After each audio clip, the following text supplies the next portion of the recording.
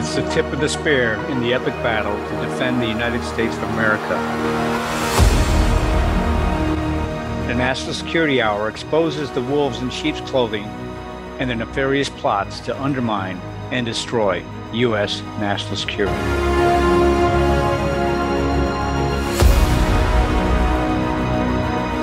Welcome, everyone, to the National Security Hour on America Out Loud News Network. And this is retired Colonel John Mills, Colonel R.E.T. John, Colonel R.E.T. John. And I have a great guest I'm going to have on the show tonight. I had a chance to meet him and just had some fascinating conversations. My guest tonight is Chris Street, and Chris is an expert on geoeconomics, international finance, and corporate comparative advantage. Mr. Street provides corporate consulting and lectures to international government and business associations. So this is just really, I'm really excited about this. And Chris, welcome to the show. Great to be here, John. All righty, Chris. Well, hey, in this first segment, I wanted to go over with you is we have a lot of chaos in the world right now. We have obviously the war in the Ukraine. We have now this horrible attack by Hamas into Israel. We have rising tensions with China that appear to be essentially the prelude to conflict. We have somebody in the White House who doesn't oftentimes realize they're in the White House. We got a divided nation. We got an interesting economy. You know, some say it's the best ever. I frankly have no idea what planet they're on. But Chris, what in the world? What is going on in the Middle East? What is going on in the world right now? Well, John, I believe this is the end of an economic boom that started in the 70s. And as you remember, in the 70s, if you said you have trouble in the Middle East and you had trouble against the Russians and you have trouble potentially against China, that would be a norm. That was a period of chaos, Vietnam, all that. And that trouble really announced in the 70s the end of one economic boom. And it was washed away and cleared the decks. And of all places, California had a tax revolt, and Reagan rode that tax revolt into the presidency, cut capital gains taxes from 70% to 28%, had the biggest venture capital boom. Within 10 years, the Soviet Union had collapsed. You know, we actually started to address issues of the Middle East. You know, things started to quiet down. The boom accelerated, the world benefited from it. And now that boom has sort of gone up its S curve of growth, you know, hit its plateau, and we are now collapsing. The boom is over and the economic pain is back. Elites, and maybe some of us don't see it, but the stress and the economic pain out there is immense because the average individual is not benefiting from globalism. You know, if you take a look at, you know, trade with China, this year, the number of containers shipped from China to the U.S. has dropped by 33%. It shouldn't be any surprise that with the economics and stress, that's going to play out in politics, and that's going to play out in international relations, because we've now torn the scab off, you know, Russia, the Middle East, and China again, and we're seeing all this crisis. It's all connected, and it's all about failure. And John, I think the amazing part is we do this in America every 45 years.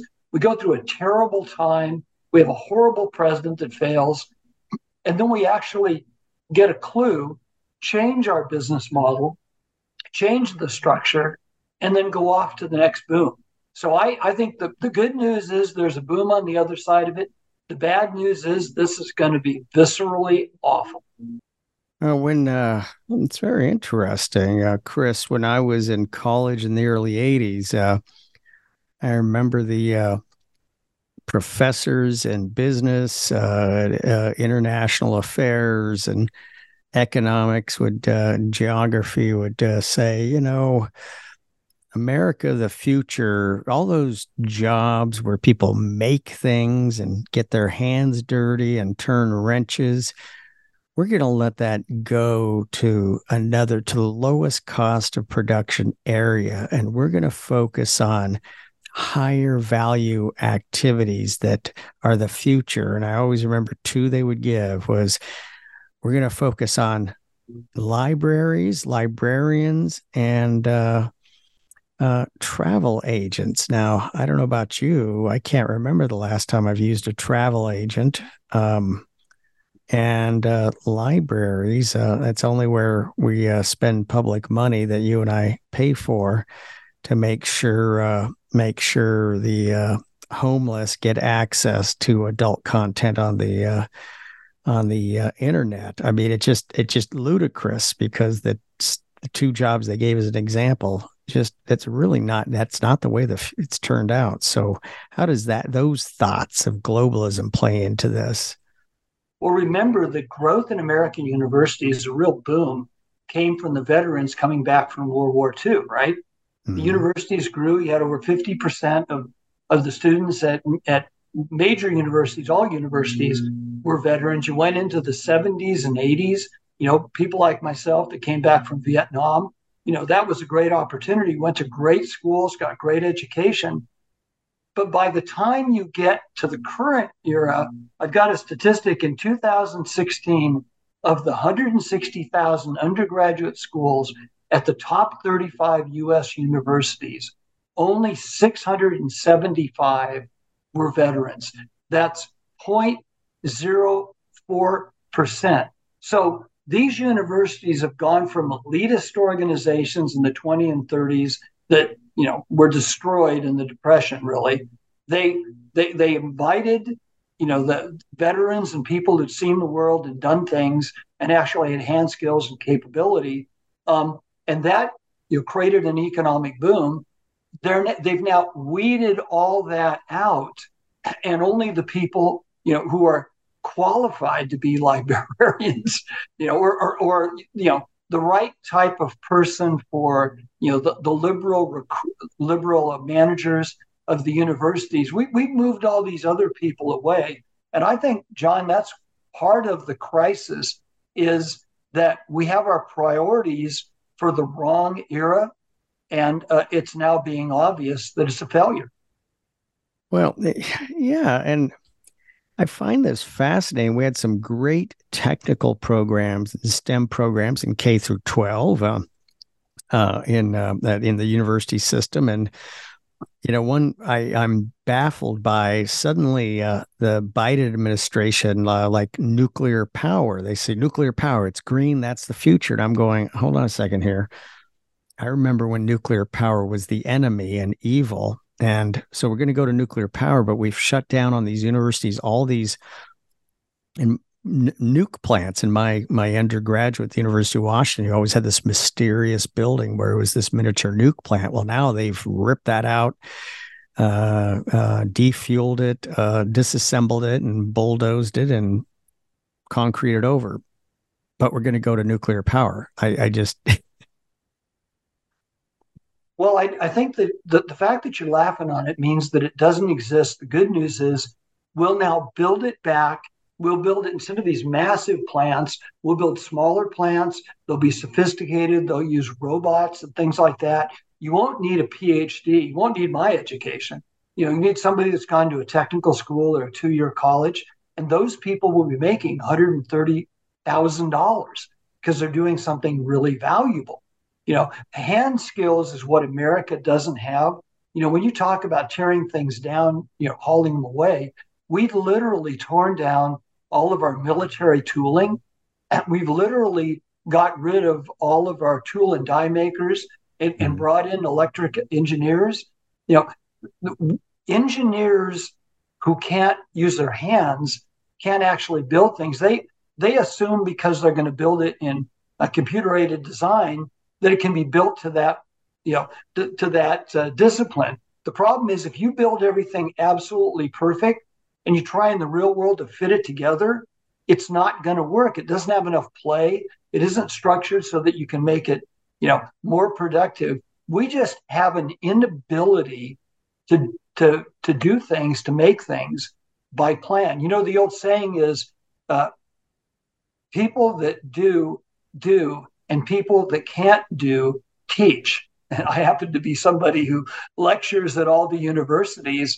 So there's an amazing number of kids out there, young ones right now, who are rejecting the old way. They're rejecting this elitist, sort of internationalism. And they're really the future. Unfortunately, we're going to go through the turmoil we're in right now to blow that model up. But the other side of this, is a real competitive environment. Only America can change this fast. Yeah, that's a positive outlook, and I think it's true. Um,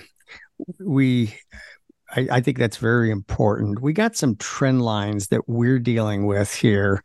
Uh, falling birth rate. Now, the globalists, their response to that is just open borders and flood the country with illegal immigrants. And yes, I did say illegal immigrants, but uh, I mean that just it is a phenomenon on wealthy countries. They're falling birth rate, but they forget how to do things and they forget how to make things. So how do we deal with these forces that I mean, it seems like all wealthy countries seem to reach this apogee. So, but do you think we're different? We can break that cycle? Well, I think as much as, we have got a different birth rate number, it's falling, but vis-a-vis the world, remember, the age you're going to live to is growing. And whether, whatever you want to say about them or not, the millennials are a big chunk of people in the world. The only countries demographically that are really going to be competitive in the future are going to be, of all places, Vietnam, France, New Zealand, the United States. These are countries that have a large enough, a base of young people to have children, that our population will still continue to grow. You take a look at a place like China. China is estimated to fall from 1.4 billion people today to 800 million people by 2070. Except we forgot that there's 100 million girls that were killed after birth. So if you look at the numbers now, China will drop from 1.4 billion, actually 1.3 billion, to 800 million by 2050. And in China, they eat bad food, smoke 3 packs of cigarettes a day. So literally, that is imploding in places like China. So I think. I mean, part of this struggle is and you've talked about the change and transition in the world. The reserve currency, the dollar is the reserve currency, crypto, Bitcoin, gold. How do you think all this is going to play out? Well, John, let me tell you how it got to be the reserve currency. At the end of World War II, America had 63% of the world's gold. That not 6%, 63%. And with communism taking a third of the world, we took half of that gold and put it in these institutions, the World Bank, the Bank of International Settlements, these ABC agencies, to sort of as our way to, get people to play for our team. And at first, it was a fantastic idea. Globalization came, and at first we had the recovery from the war, which America, of course, never got bombed. And then we had globalism in this last cycle. But we're now finished. When you finish these cycles, some things become archaic. Being the world's reserve currency is a sucker's play because you don't get that much benefit, but you got to bail out everybody on your team when they fail and do stupid things. Is there any doubt that what's going on in Europe is crazy? Is there any doubt that they've managed to lose 500 years of maritime dominance. Really, they've just sort of given it away. They're not competitive. They have a currency called the euro dollar that really is only backed by the United States, but it is not guaranteed by anybody.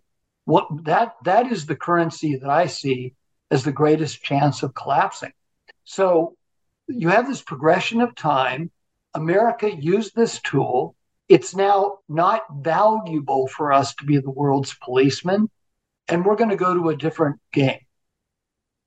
Wow. Wow. So, I mean, when you say different game, you mean the dollar is the reserve currency, or it doesn't matter what the reserve currency is? We're not going to be being the reserve. We're not going to be the cushion for the entire world. The transactional value of being the dollar is maybe 0.75% profit because you do business in dollars, everybody else has to convert currency. But when you see the losses, you have to bail out all these countries, what you have to do to sort of keep them on our team. It's not working for Americans. Maybe it's working for the major financial institutions. Maybe it's working for the reason we want to play with you, not just a reason that we need to have all the countries in the world on our side. That's the future. Wow.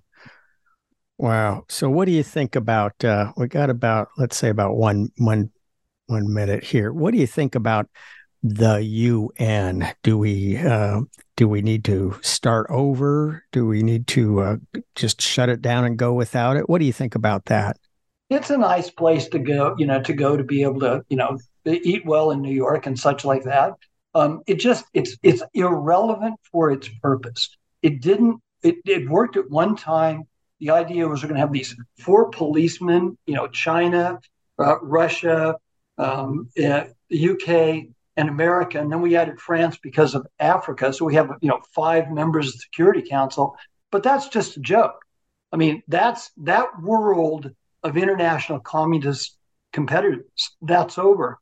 The new world of economic competitiveness, of geoeconomic dominance, that's on the launch pad. All right. Well, I always remember, and I've had to deal with the UN on a number of occasions and know what they really think of us. But I always love that scene from Alfred Hitchcock's movie with the murder in the UN. Beautiful. Yeah, that's back when the building in New York would look great. But everyone, that's this segment. This is Colonel Ret John, Colonel RET John on the National Security Hour with my special guest, Chris Street. The pandemic may be over for some, but millions of Americans are needlessly suffering from the long-term effects of toxic spike protein from COVID-19 and the vaccines. Fortunately, Dr. Peter McCullough and his team at the Wellness Company designed their spike support formula with the miracle enzyme nattokinase, scientifically studied to dissolve spike protein so you can feel your very best. Go to OutLoudCare.com today and use code OUTLOUD for 25% off your first order. The Natural Colon Cleanse. It's the ultimate digestive tune-up with Oxy Powder. It's crafted to alleviate the discomfort of gas, bloating, and occasional constipation. There's a reason why Oxy Powder is our #1 seller. It worked. Go to AmericaOutloud.shop and get 15% off using the code OUTLOUD. Global Healing, giving you the power to take control of your health naturally.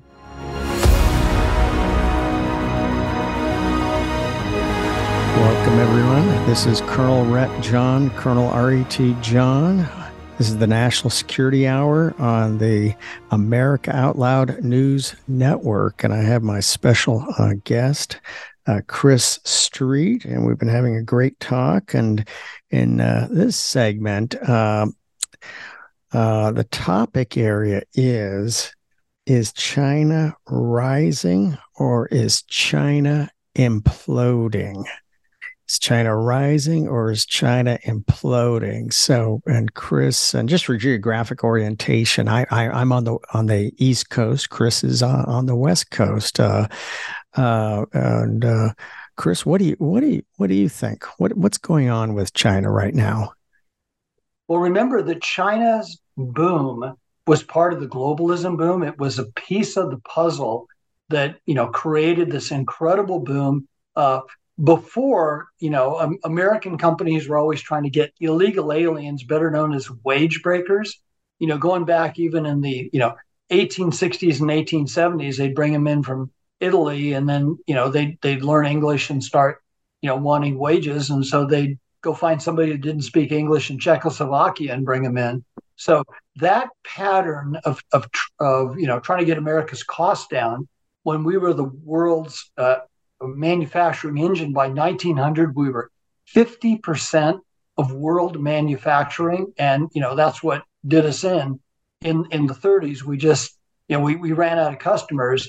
China was brought in from a very, very low base with a very, very young population, and they lived that dream. They were incredibly more competitive because of the costs, and you could make up for the transportation. And it caused caused a major multinational corporate profitability to almost triple if you manufactured in China.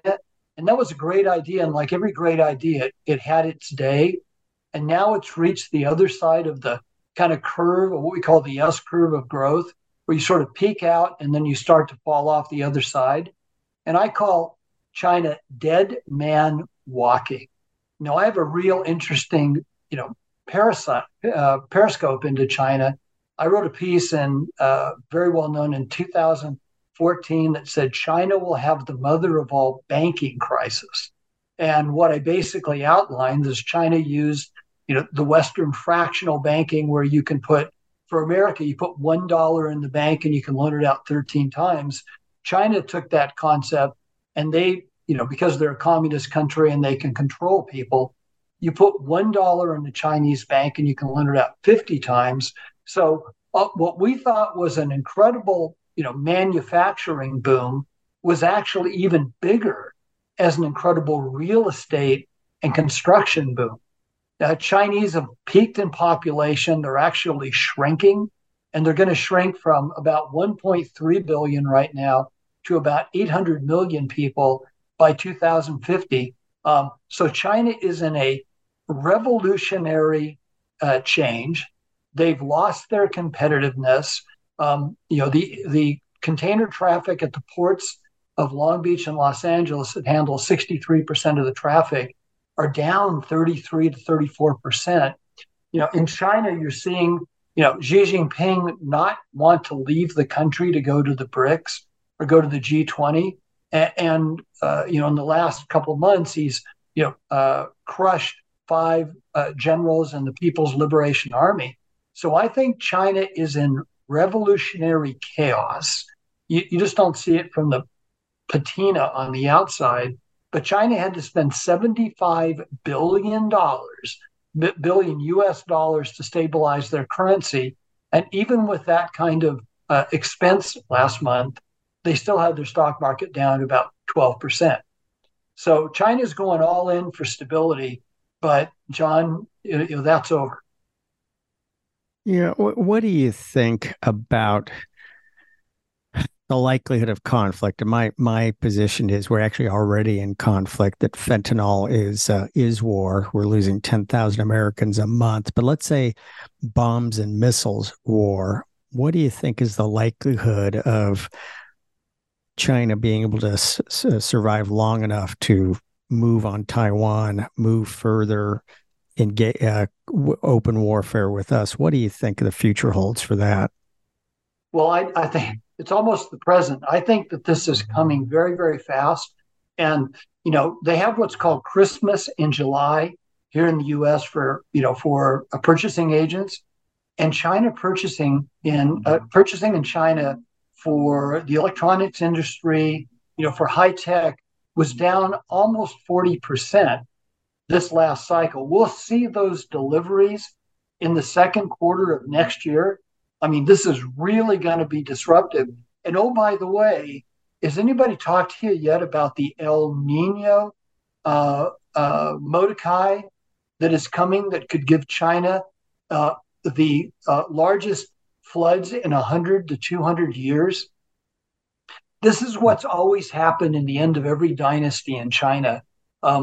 Things sort of collapse internally, and then they get bad luck with it collapsing, externally. So if you have this kind of chaos coming, and you're a communist, and remember in China, when the end of the dynasty, they chop off 100 million heads, all the way down to your seed, all of your babies, everybody who's a relative of you, you're going to do everything to survive. So I believe there's probably, 60 to 70% chance that in the second half of 2024, almost on top of us, China will make a play for Taiwan. I don't think it's going to work. I don't think it matters if it's going to work militarily.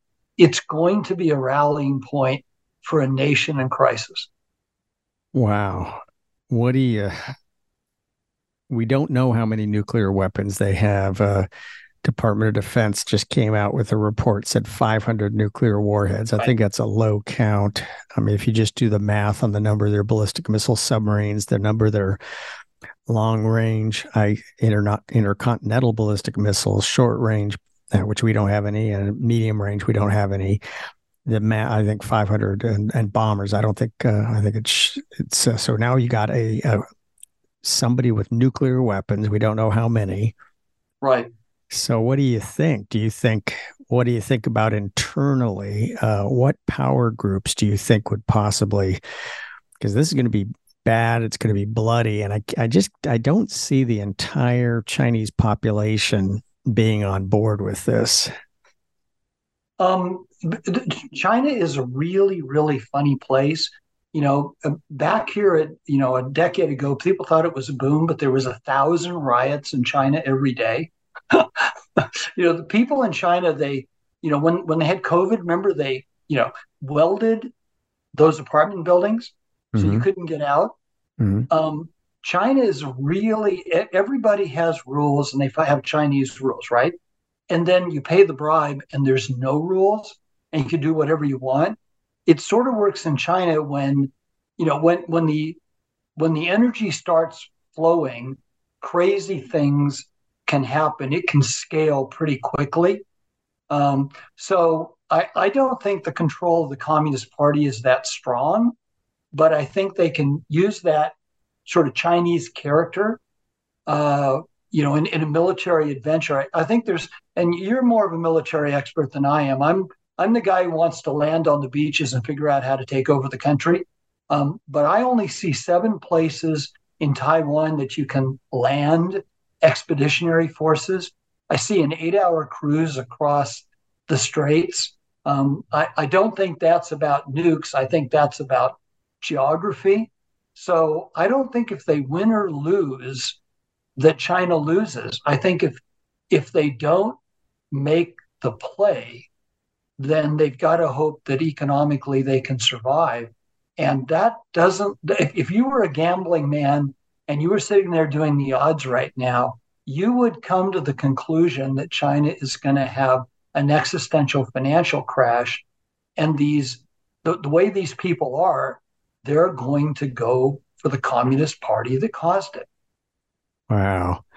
Evergrande, their biggest real estate investor, I guess it's been for like a year or more, there's been, that it was going bankrupt. I guess it has gone bankrupt. How is that? They finally put a bullet in the carcass. It's like shooting the dead. And John, what happened? John, let me tell you how this game was played. Go ahead. Because you have the central government and it has power, but then you have these 57 provinces, and historically they've been the real power. Remember that China was usually about 7 warlords, and every once in a while somebody get real control, but then it would atomize at some point again.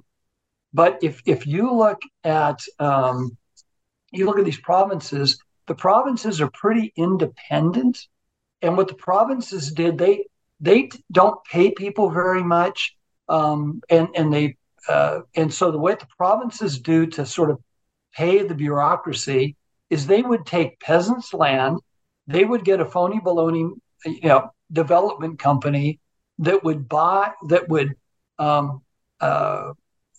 want to develop this land, the province would buy the land for nothing, give these peasants something which was more than they had, given an apartment, and then they would take this piece of peasant land, they would then take it over to the state-owned bank, and the bank would say, well, that really isn't worth, 10 million that you paid for it. That's worth $150 million. And they would give the government $150 million, and then they would build the apartments. They actually built the apartments.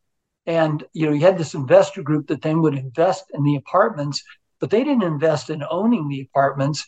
They invest in the right to lease the apartments for 70 years. Now, I know that doesn't sound very logical, but that's the system. It is the greatest Jenga block setup in history. I don't even know. Is Jenga a Chinese game or not? Jenga's because you have these, you build this tower in blocks and you pull out one block at a time. It's remember the game when you used to pull out the stick and then eventually the whole thing would fall down. Jenga blocks is I'm sure some of your listeners that have kids know all about this, but you keep pulling out blocks and it's amazing how the tower doesn't fall. And then finally you pull out the wrong one and it all comes crashing down. So, that's China's real estate market. Wow. So what about food? Food. Well, what about El Nino? That's probably going to be the expectation is this coming El Nino is going to be the 100 to 200 year flood. Now, China is the most sophisticated country in the world in dealing with water because it kills them. So historically, they were the greatest irrigators, the greatest dam builders, all of that. But they're facing, one of those cycles. This is what's called the 100-year. It's actually 89 years, but people call it the 100-year. They're facing a spectacular El Nino this year that in India, you're sucking out all of the moisture towards China. So India is going to be in massive drought, and they've already cut off rice exports. India is the largest rice exporter in the world. China, which can't feed itself anyway, but grows a lot of corn and grows a lot of wheat by putting just tons of fertilizer on. They're going to lose their entire harvest. So you're right, John. They are facing not only financial crisis, not only a military political crisis, they're going to be probably facing a food crisis. And oh, by the way, world stocks in grains are at a 35-year low. You mean stocks as in levels that are stored? Storage. Yeah. Okay. Right. Yeah. So what was the estimate? I mean, they lost a lot of people during the Great Leap Forward in the 60s. Well, they lost. They say it was 25 to 30 million. It was closer to 57 million. And it's kind of like Stalin when he did his Great Leap Forward. He starved the Ukrainians. He took the Ukrainian grain and sold it to buy to buy expertise to build steel factories, right? But I mean, I don't think China can take that kind of punch in the face. The government. They're not like they were in the 50s, when after 100 years of shame, they were busting out of it after winning, World War II against the Russians and surviving the Japanese. You had this communist, revolution and the Great Leap Forward sounded absolutely great, for university type people, except during that leap, you sort of leaped over the starving people that lived in the rest of the country. But the folks now are used to eating 3 meals a day, and it's wonderful to go from 2 bowls of rice to 3, but it's crucifying to go from 3 bowls of rice to 2. So Wow. you're gonna get down to that, right down to where the rubber meets the road in risk in this environment. Well, and isn't there one of their primary sources of protein is pork. And where do they get a lot of that pork from? Well, they try to buy. I mean, they buy pork from from the world, but they grow a lot of pork. I mean, if you go to a Chinese peasant house out in the countryside, the pigs live in the house. I don't know if you knew that. They're sort of they're sort of bin, they sort of live with the pigs. Pigs are very valuable. You got to make sure you take care of them. But that's not the staple. The staple is rice, wheat, and corn. Just more rice than other countries, but that is the staple, and that is what they need. The volume. You can't buy enough pork on world markets to make up, for the lack of rice, corn, and wheat. And oh, by the way, when you have a lack of corn and a lack of wheat, you're going to have high prices, which are coming on now, and you're not going to be able to afford that pork. You're going to slaughter your herds early. I mean, that's if you go down to the local butcher. I mean, I'm here in California. You can get, pork chops, really good looking pork chops, for $2.39 a pound. You can get pork tenderloin for $2.89 a pound. I mean, that was double that price last year. But even in California, even in the Midwest, they are liquidating these herds because the cost of grain to feed them is going up to the point they don't believe they'll be able to sell it at a profit.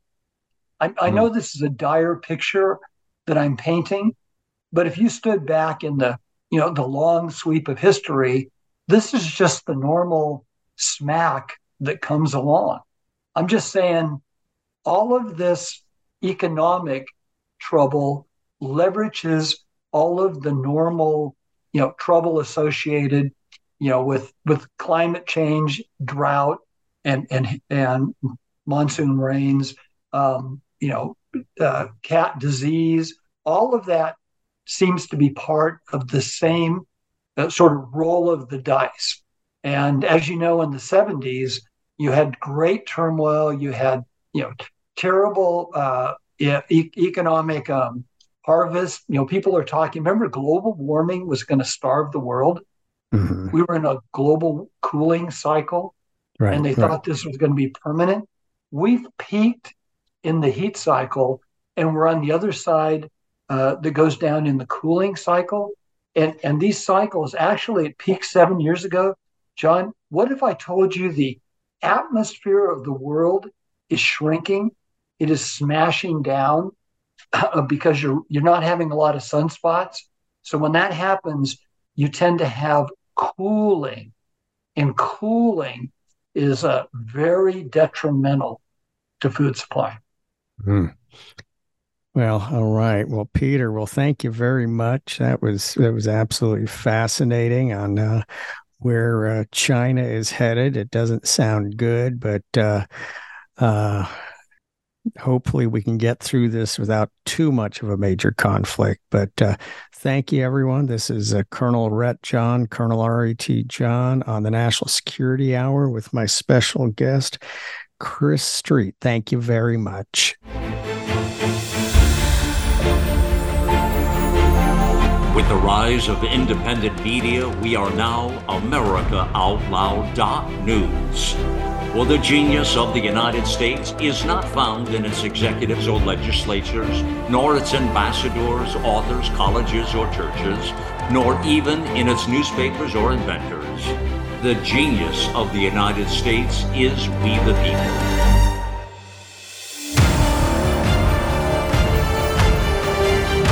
AmericaOutloud.news. Liberty and justice for all.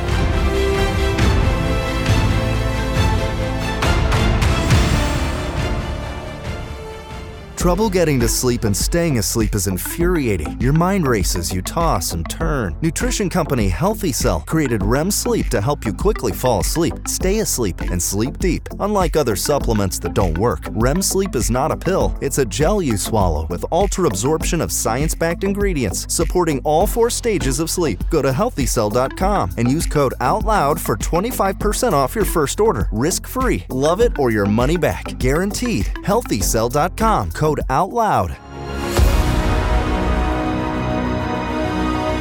Welcome, everybody. This is Colonel Ret John, Colonel R.E.T. John of the National Security Hour on the America Out Loud News Network with my special guest, Chris Street. So, Chris, thank you. We've had some fascinating segments here.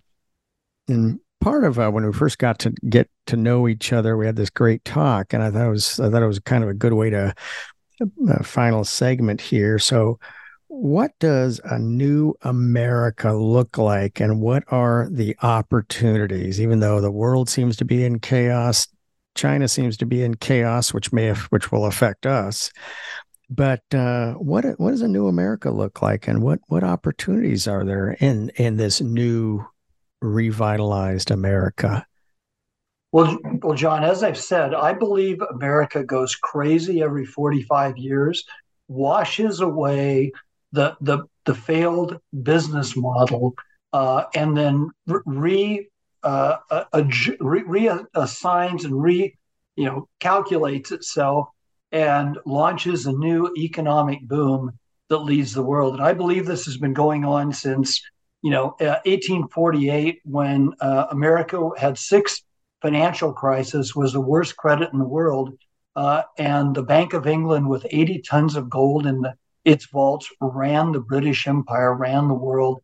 And in the first year of the California gold rush, they discovered 80 tons of gold in California and sold it to the Treasury. Over the next 9 years, they sold a total of 750 tons of gold. So the U.S. went from the worst credit in the world to the greatest credit in the world. By 1900, we were 50% of all of the manufacturing in the world.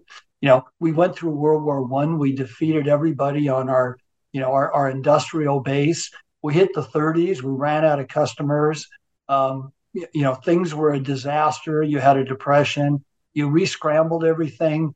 Along came World War II. We used our expertise and our capability and our manufacturing base, to not only win World War II, to be the only winner of World War II. And that drove us into the 70s, where, what had made us fantastic, the government sort of managed economy and the great economic progress, coming out of the 30s and World War II, that collapsed. Our auto industry came down, and then we sort of reshuffled the deck. We came around to the idea that that's gone. Had a tax rebellion that started in, of all places, California, with Prop 13, and Reagan took it on, and all of a sudden he cut capital gains rate from 78% to 28%, and America 10 years later had defeated the Soviet Union, and we turned China into a partner, and now we are sort of playing out that boom. And we're hitting the same wall we hit in the 70s, in the 30s, in the 1890s. This is the normal course of it. And we're in the crash right now, but the crash is allowing us to retool, to refunction, and get ready for the future. I mean, one of the benefits of America is that we don't have a rusted industrial base this time. We really don't have. We've outsourced all those factories. So when you build the new factories of the world, you're going to build them next to the customer. And the customer obviously is still the United States. I mean, we're 25, 30% of all consumption. Secondly, you're going to make these smaller, more sophisticated, robot-enabled factories. And you're not going to need a PhD a math guy like me. I don't have a PhD, but I'm competitive with those guys. but you need junior college graduates, trade schools. You need to build all that, and you will. I have a program that I wrote and tried to get it going in 2013, and everybody said, great idea, wrong time, called Hands Across America, that will train 10 to 20,000 tool and die makers to make the machines of the future. These people are going to make $130,000 and they need a high school education. So, John, I'm very optimistic, but I'm realistic that we're just in the beginning of this cauldron. This is going to go probably through 26, and then people will just be amazed that things will reorganize itself, and it's going to be the United States because we're quicker, faster, smarter. We're just kind of nuts here. We just kind of willing to do things. We're willing to walk away from our past and create the future. It's going to be America, and our kids, our grandkids are going to have the greatest boom in history, not because they're special, but because America is special. Yeah, that's great. That's a great way to put it. And yeah, I'm excited about the future. I think we need to get back to being a productive society. When you talk about tool makers, I mean that's a special place in my heart. My dad, when he left the Air Force in 1952, we decided to get out of the Air Force at Fairchild Air Force Base, Washington. And this recruiter from this company called Boeing was in town because I've heard of them. Yeah, Boeing was gearing up for this big win called the B-52. Right. And they needed machinists. They needed tool makers.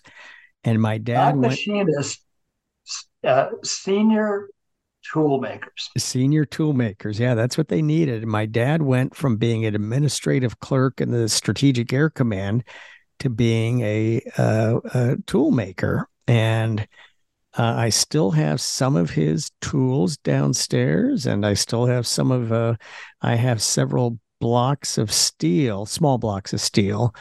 Hopefully the statute of limitations is passed on any crimes, but he cut these very, very, very, very precisely. And this was all before computer aided this, computer aided that. And these were perfect 1 inch and 1 inch by 2 inch squares and rectangles. And so that is a special place in my heart.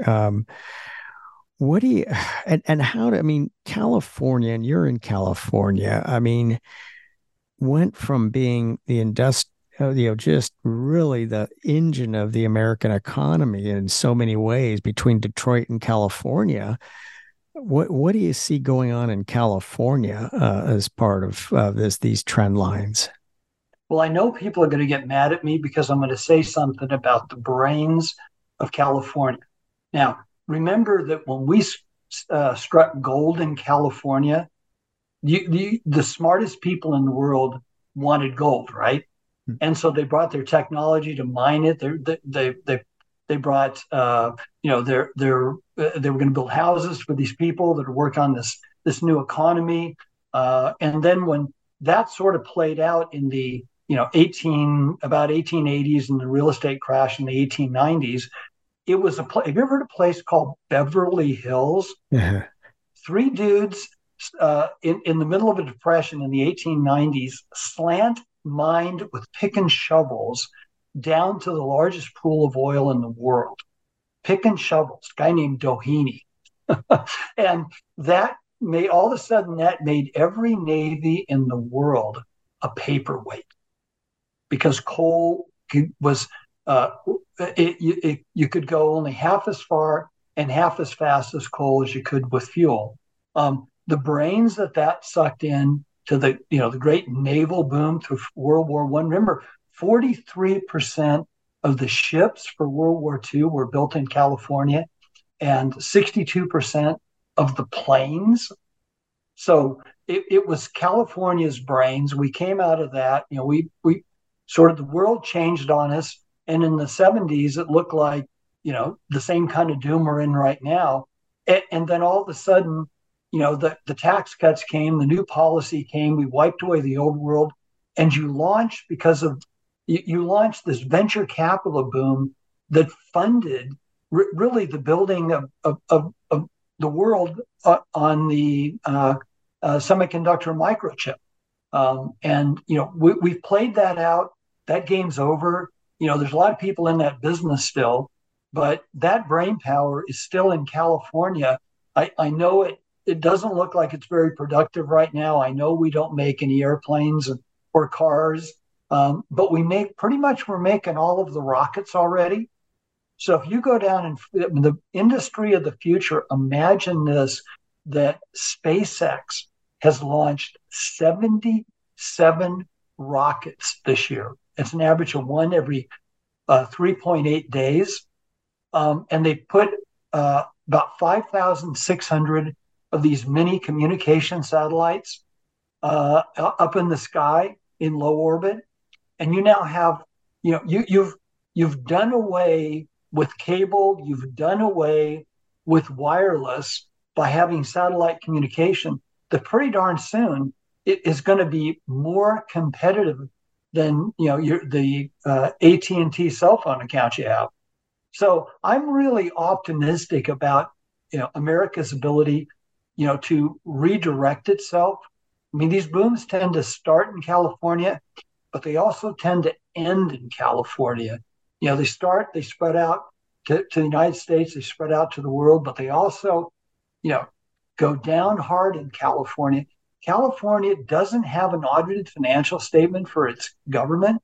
Mm-hmm. Its taxes last year were $169 billion in revenue, and they spent $245 billion.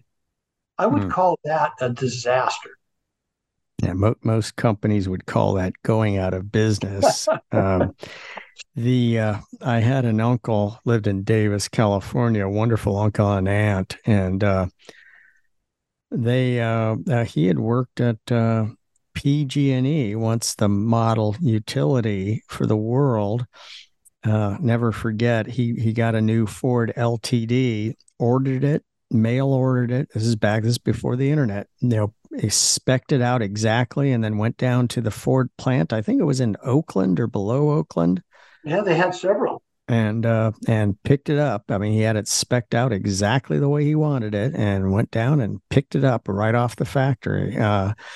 So those were heady days for California. I hope we're headed back that direction. And one of my, even though I'm a retired Army guy, I really, especially with the world affairs, militarily and also economically, is I think you don't have a nation if you don't have borders. You don't have a nation unless you build things that build things, and you don't have a nation unless you have a dominant merchant fleet. And we've been able to skate out of this depending on other merchant fleets. We don't have a merchant fleet. We got around 60 Jones Act ships, but it's shipbuilding, the role of shipbuilding. And like you said, California used to dominate, and Del Toro. Now this is military ships, but I think we should civilian vessels too. But he was just in the Bay Area, and the excitement is growing that they're going to reopen or establish a new shipyard, maybe right in the Bay Area. Well, that's the kind, but it won't be the shipyard, your great grandfather knew, right? It'll be a more sophisticated. We've talked about this. This will be a housed, shipbuilding area. It'll be really sort of like a factory around the ship. Kaiser invented modern shipbuilding, that you make them in sections and then you sort of bolt it together. I mean, remember, you're going to be able to print a lot of this stuff on computers, the products, and you're going to be able to make things at incredible scale, incredibly fast. And, that's going to be the strength, in that if you're a shipyard in, South Korea or China or Japan, you're the old fella. You've got the old way of doing things. You can't afford to tear down your shipyard and rebuild it from scratch. It's easier to go to a place that they already tore it down. It's the property's just, has no value. It's sitting there, even if it's in Oakland, and you can make these incredible new products. So I am all for America being the exporter to the world. We can't live if we're just importing. We can't live if we're just, trying to cut our own, people's wages by bringing in illegal aliens, because they're really wage breakers. I have the greatest amount of respect for the working man, no matter where they are in the world. I've managed factories, in about 12 different countries. So I understand people are people, but it is really mean political attitude to bring in illegal labor and use it to break Americans' wages. Maybe they'll be kind to them and give them some homeless money. Give the poor guy that lost his career in life. We'll give him some welfare, right? That is just mean and nasty. And that a job is the best social program ever invented. Yeah, and illegal workforces and the wage game, and you've run factories. I haven't run factories, but it's just an economic truism that the more you bring in cheap labor, the less you innovate. And it's a deterrent to innovation. So these companies, in pursuit of the quarterly return, drive their company out of business, because in the end you got to innovate, and if the goal is to bring in low wages, that deters innovation. We always want innovation. Well, I'll tell you, John, how it works in China. In China, they work very, very hard for you during the daytime, and every night they're out interviewing for somebody else. They will leave you literally for 25 cents an hour. And so you're never sure what your workforce is going to be there. India is just the opposite. They love the company. They respect you. They just don't want to tell you any bad news. Well, there's a problem if they don't tell you bad news. In China, they'll tell you all the bad news. They don't have trouble talking to you. So everybody has their sort of advantage. But in the new world, the advantage is not going to be cheap labor. It's going to be smart labor with extremely smart tools. That's more powerful than just, cutting the cost and having a temporary employee who's never really bonded to the company, who's never really there to try to help you succeed. That's the future is, teaming, relationships. As I said, these tool and die people, you can't afford to lose them. You got to get them, and you got to take care of them, and you got to, challenge them, give them interesting work environment. That's the future. Okay. Well, that's great. That's great. Well, thank you, Chris. It's been an absolute honor. Appreciate you being on this show. Thank you so much. And this is Colonel Ret John, Colonel R.A.T. John, the National Security Hour. And this was on with my wonderful special guest, Chris Street. Thank you so much, Chris. And this is Colonel Ret John, the National Security Hour on America Out Loud News Network.